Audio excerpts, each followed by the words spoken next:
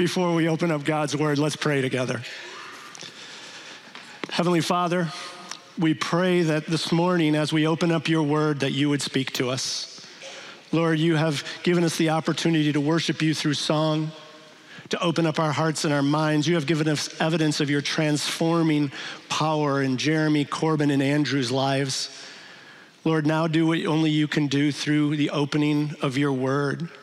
We believe that it is living, it is active, it is sharper than any two-edged sword.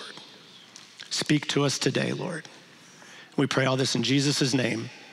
Amen. I'd like to start this morning by asking you to consider 4 questions. Now, as you consider these questions and as you kind of answer them in your own hearts and minds, please don't raise your hands. Please don't answer verbally.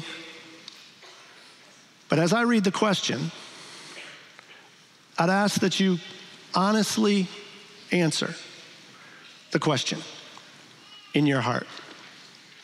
First question.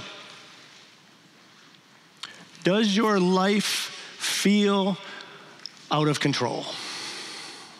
Does your life feel out of control? Do you seem to be running here, there, never able to get a handle on what's going on in your life? A sense that things just aren't right. Question 2.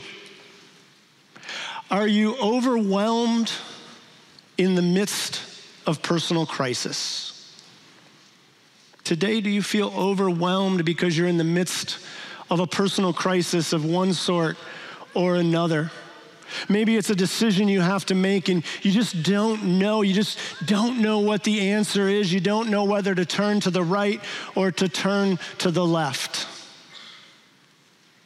Maybe you just feel like life itself is a burden. Question number 3. Do you feel discouraged and defeated? Do you feel discouraged and defeated?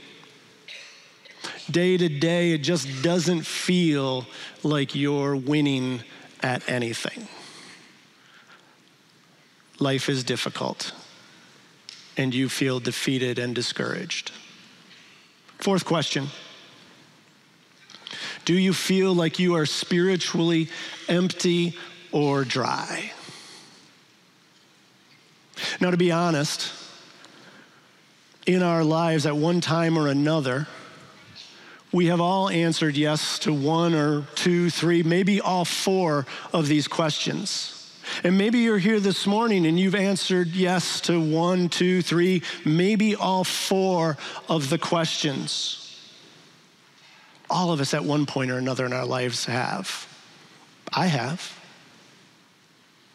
But answering yes to these questions is often an indication of the temperature or the health of our relationship with Jesus.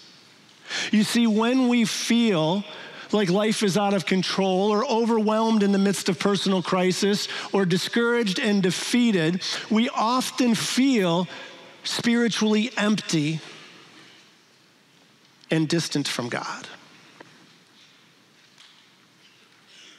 Do you feel that way this morning? This morning, we're continuing our study in the book of Genesis, and particularly the life of Jacob. And as we come to the end of Genesis chapter 34, I believe that Jacob would have answered yes to all of these questions. I believe Jacob must have felt like his life was out of control, overwhelmed in the midst of his personal crises, felt discouraged and defeated, and was certainly a long way from God. At the end of chapter 34, Jacob's life is a mess. But it's interesting, it didn't just start for Jacob in Genesis chapter 34. 30 years before Genesis 34, God met with Jacob as Jacob was fleeing his brother Esau. And if you'll remember, God met with Jacob. He spoke to Jacob, and he declared to Jacob that he was going to bless him.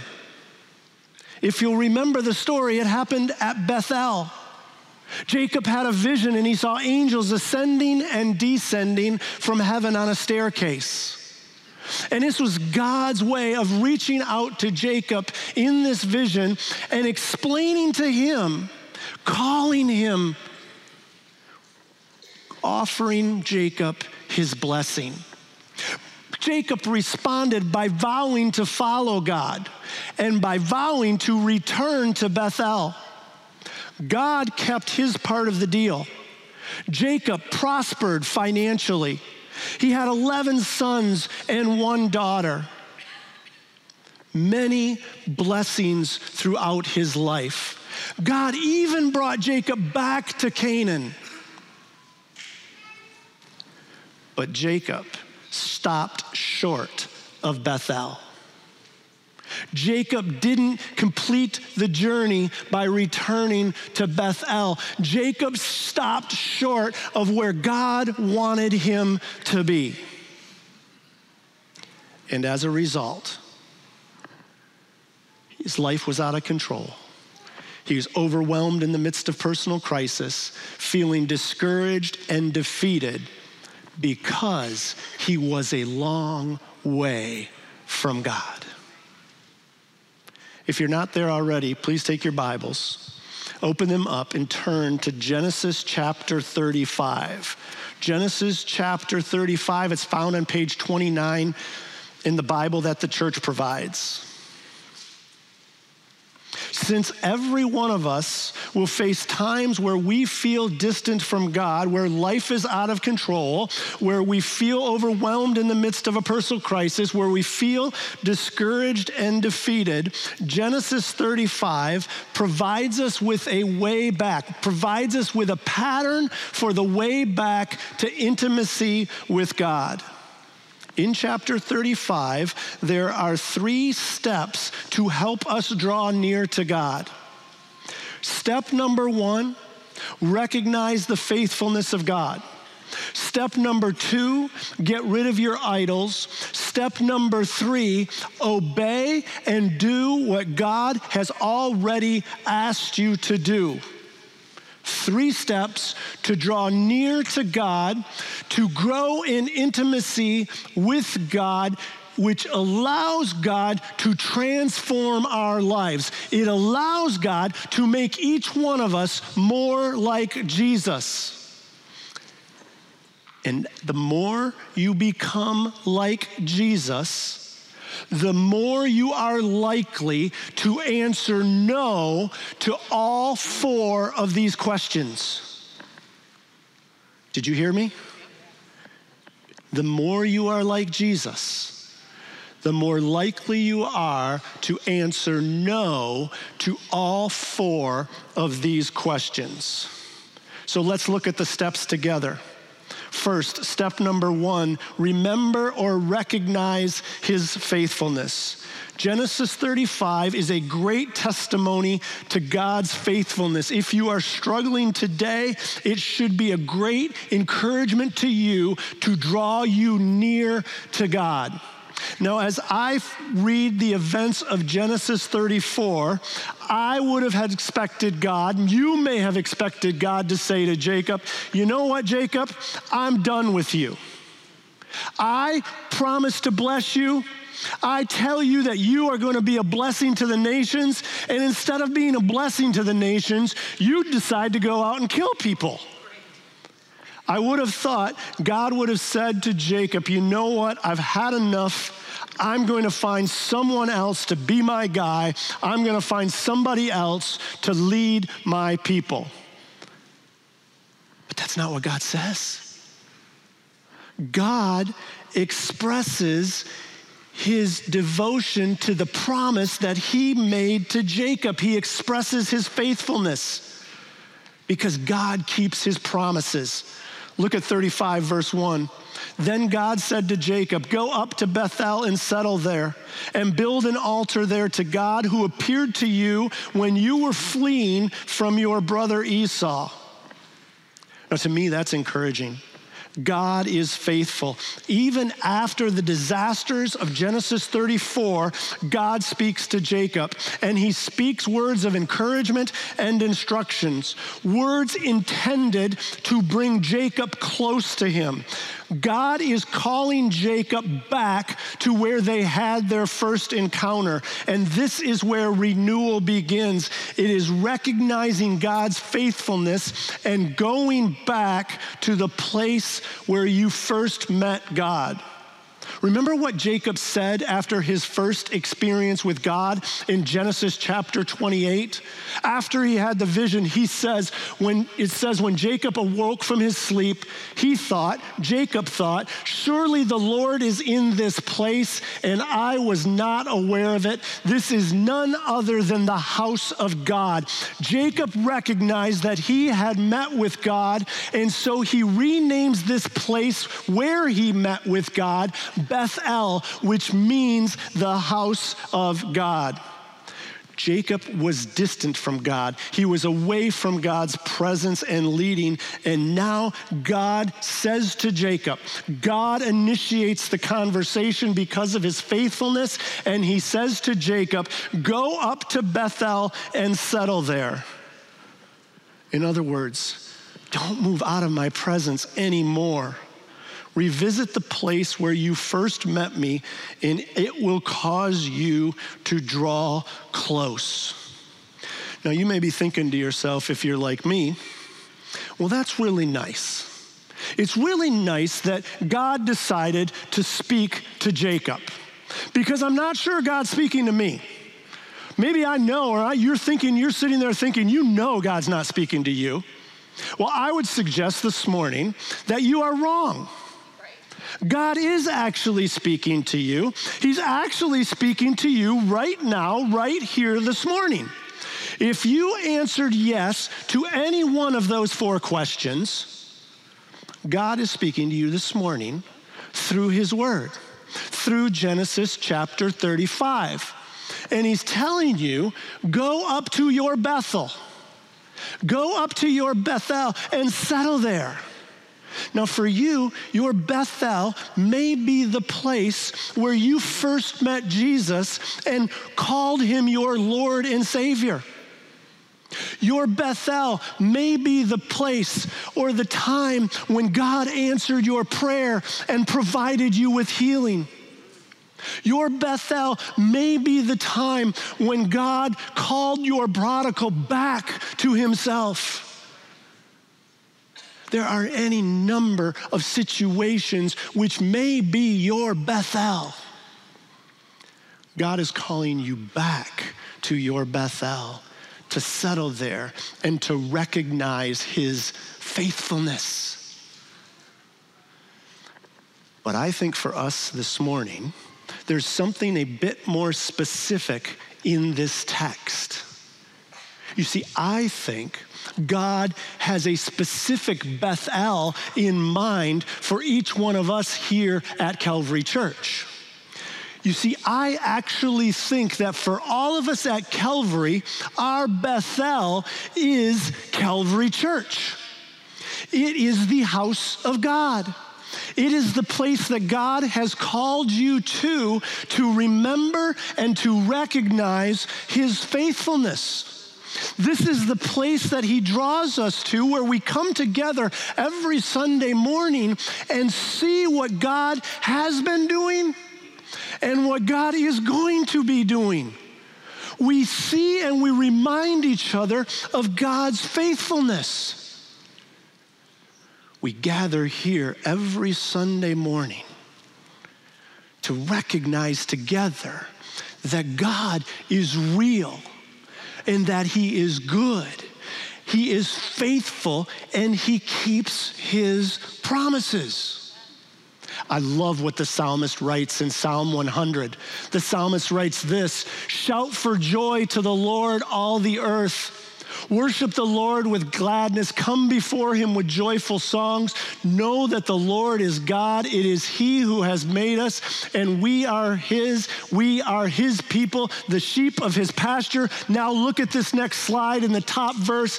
Enter his gates with thanksgiving and his courts with praise. This morning, you have entered his gates. You are in his court, and he calls each one of us.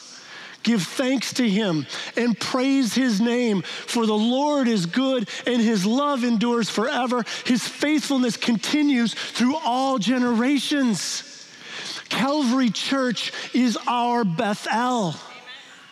It is the place that he has called you. It is the place that he has called me to recognize and to remember his faithfulness.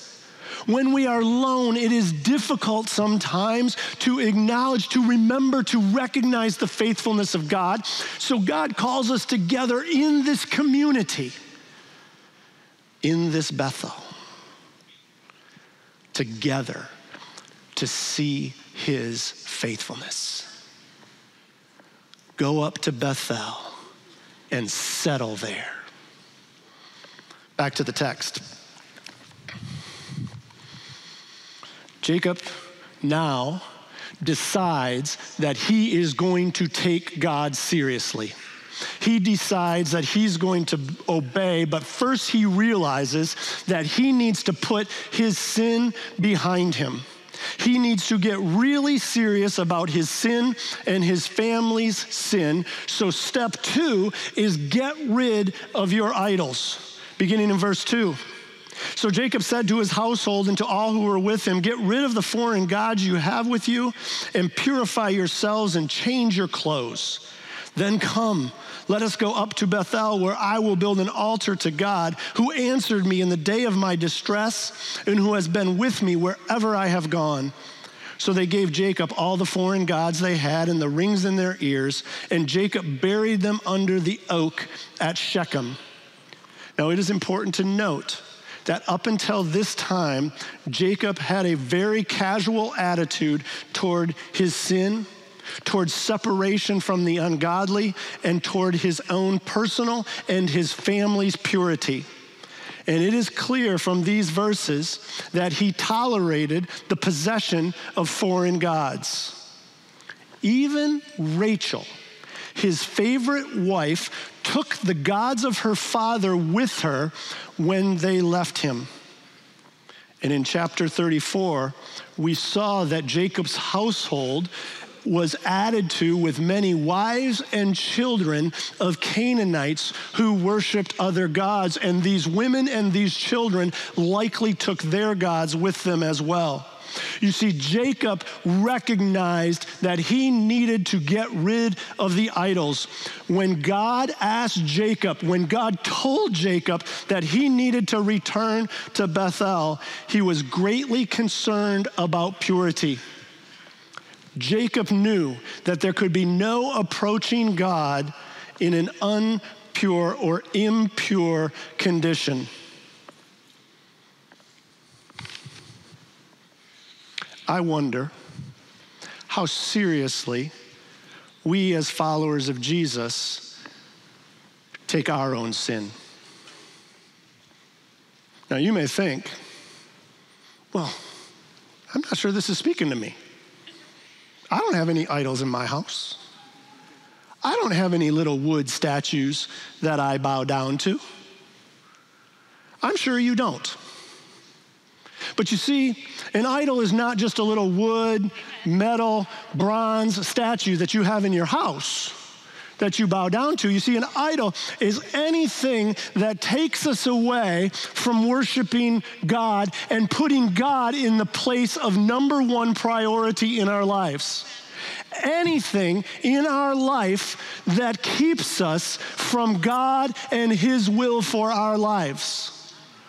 I would suggest that although you don't have a little wood statue or a little metal statue in your house, you likely have some idol in your life. Maybe your idol is your career. Everything in your life is subordinate to your business or climbing the ladder in your workplace. Maybe your idol is affluence. You like the nice things of life, and there's never enough. More cars, more houses, more cottages, more things, and those things become the idols that you live for. Maybe it's your personal being or accomplishment, that you're always looking out for number one. Maybe, I thought about this past week. Somebody suggested it to me, and I think it's really good. Maybe it's a kind of a different kind of series of idols. Maybe your idol is your feelings.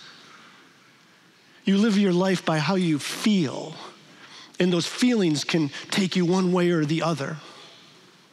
Or maybe it's security. You live your life trying to be overly protective and overly safe. Or maybe it's control. You live your life trying to control everything.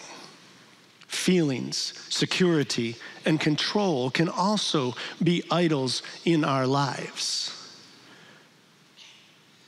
See, I don't think any of us have statues in our house, but almost all of us have idols in our lives. That thing that takes you away from God and His will for your life. And you want to know something? It's a bit of a secret. If you have idols in your life, you are much more likely to answer yes to the questions that I proposed at the beginning of the sermon. You see, it's not often the trial or the difficulty that is actually the problem. It's the idol that's in your life that keeps your eyes off of God, who is the faithful one, who is there to take care of you and meet all your needs and concerns and to instruct you in the way you should go. And the idol distracts from that, and that distraction causes you to feel like life is out of control. It causes you to be overwhelmed in the crisis, and it causes you to feel defeated and discouraged. The idol is what often causes us to answer yes to the question. And I will suggest, you may be sitting there and thinking, well, you know what? I like all those things, and I don't really even feel that way. It's coming. It's coming. So what are we to do? Well, the text is very clear about how to handle this. First, please just don't look at the person next to you. This is God speaking to you this morning. And there are 3 instructions we see in the text. First, get rid of the foreign gods. Get rid of the foreign gods. This means we must identify and put away anything that hinders us drawing near to God. We could go through the list again, but I'm pretty sure right now you know exactly what that thing is that hinders your closeness with the Lord. Get rid of your foreign gods. Second, purify yourselves. This means that we must confess our sins. And this idolatry is a sin. Confess the sin and receive God's forgiveness. Third, change your clothes. In essence, this means change your outward behavior, which means changing actions, and sometimes it means changing associations, the people who are there causing you to stumble. And Jacob takes this seriously. Look what it says he did with all the idols. What does he do with them? Thank you. He buries them. He takes this seriously and he buries the idols. Jacob came to the point of taking his sin and purity seriously, and we need to do so as well. Thirdly, Jacob did what God instructed him to do. He returned to Bethel and he built an altar to God. It's step 3. Do what God has already instructed you to do. A little less talk and a lot more action. That could be a country song. It actually is a country song, for those of you that do not know. A little less talk and a lot more action. Verse 6.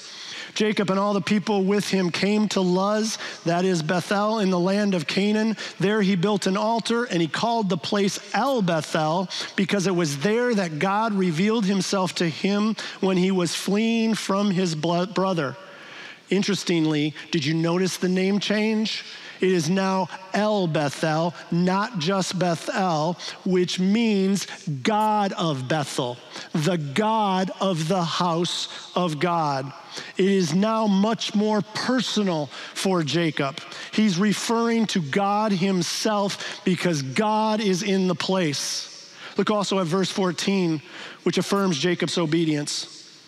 Jacob set up a stone pillar at the place where God had talked with him, and he poured out a drink offering on it. He also poured oil on it.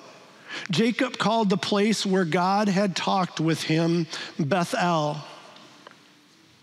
Jacob recognizes the 3 steps of drawing closer to God, recognize or remembering God's faithfulness, getting rid of the idols, and then obeying what God had already told him to do. Now look at God's response, beginning in verse 9.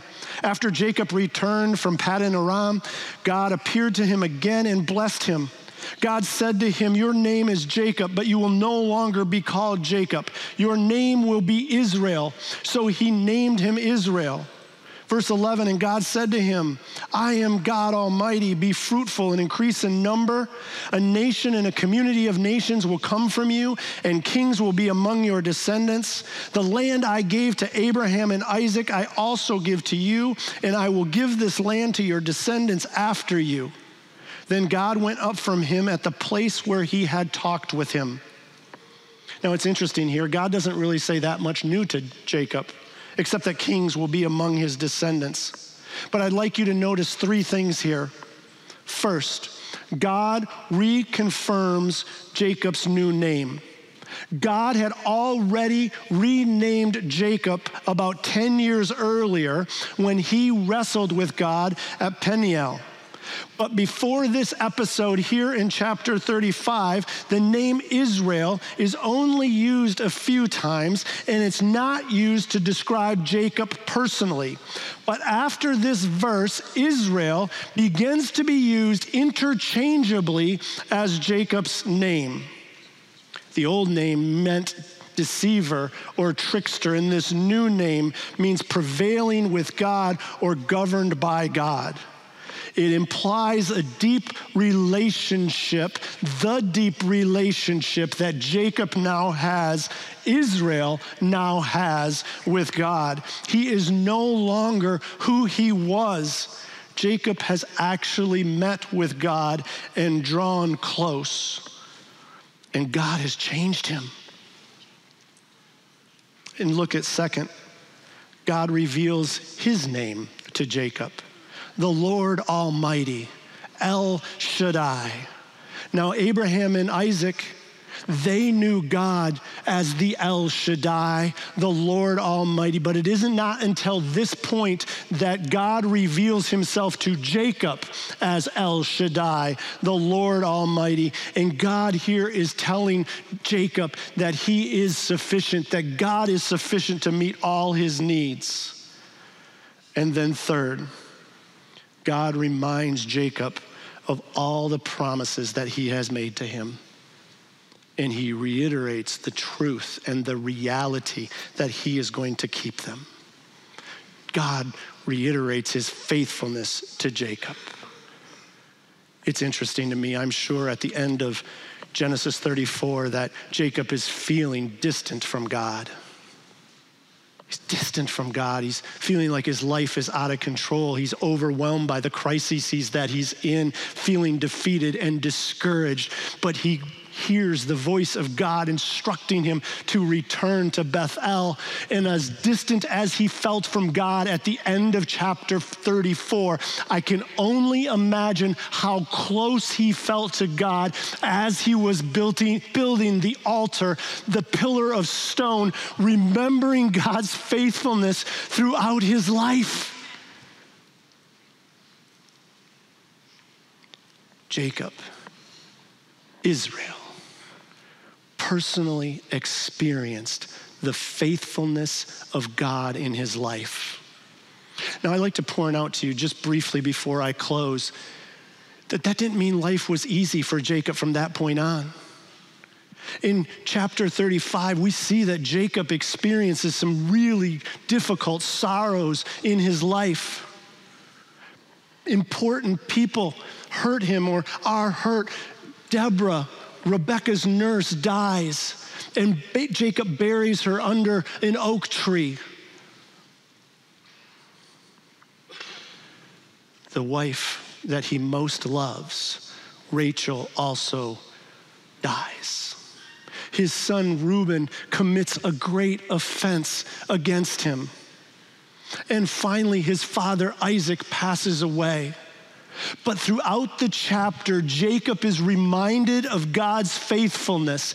And even in the presentation of his new name, you see that Jacob is now transformed and is now closer to God because God revealed his faithfulness to him.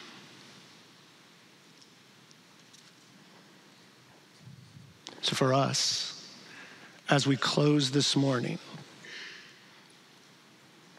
we need to be a people who remember the faithfulness of God in our lives. So I'd ask that you'd help me, because this morning we are going to build a pillar of stone. And we're going to start by remembering the day that God called us to salvation through Jesus Christ and brought you out of darkness into light. What is something else where you have recognized the faithfulness of God? Call it out so I can hear it. His forgiveness in your life. Something else where God has demonstrated his faithfulness to you. Give me something, come on. Pardon me? Mercy, providing his mercy. Give me something else. Freedom from sin. His protection. It was protection. How about healing? Can any of you recognize that God has provided healing to you? That he has given you healing, that he has given you not only life through salvation, but continued life to serve him here. There's healing that he has given. I want to make this taller. There's healing that he has given. Hope. God has provided hope. He's provided hope for the future. He has recognized that this world is not our home, that we're passing through, that someday we are going to experience, we're going to see him face to face. It's the promise, hope of heaven. What else? Give me something else. Pardon me? Kindness, faith. But give me an example. What's an example of his kindness? What did he do for you? Pardon me? I heard died on the cross. That's a good one. We'll go with that. Give me something else. How else has he been kind to you? Provided. I heard provided. Financially, what was the time when you couldn't make the bill, when you thought the groceries weren't going to be paid for? God shows up with the money, provides for you. I only have two more, so make them good. What? Grace, yes. He has grace. He has shown you his unmerited favor in the midst of your sin, in the midst of you turning to him. God comes and he speaks to you and he shows you his grace. He shows you his favor. Give me one more, and this one has to be good because we're peaking it, topping it off. You know what? I just love that you're all yelling right now. Somebody's got to yell really loud for me to hear.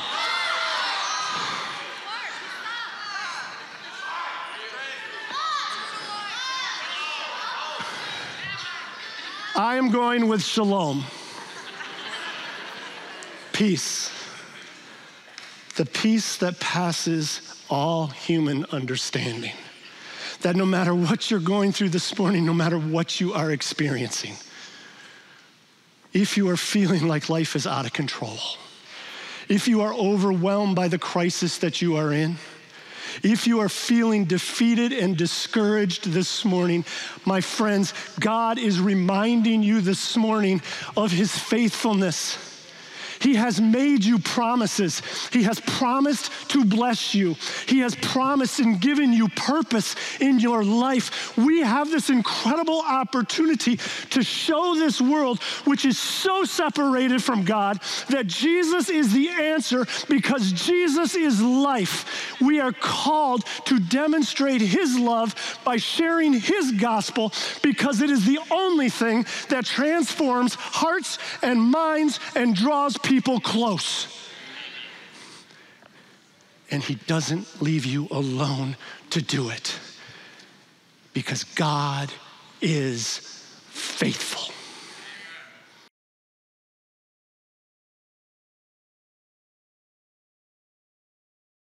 Thank you so much for joining us for this podcast from Calvary Church. We hope this message has brought the light and hope of God's presence into your life, refreshing your soul for the journey the Lord has you on. If you have a spiritual need or would like to connect further with the work God is doing through Calvary Church, seek us out online at calvarygr.org. On our website, you can also find an archive of previous messages from this series. Thanks for listening.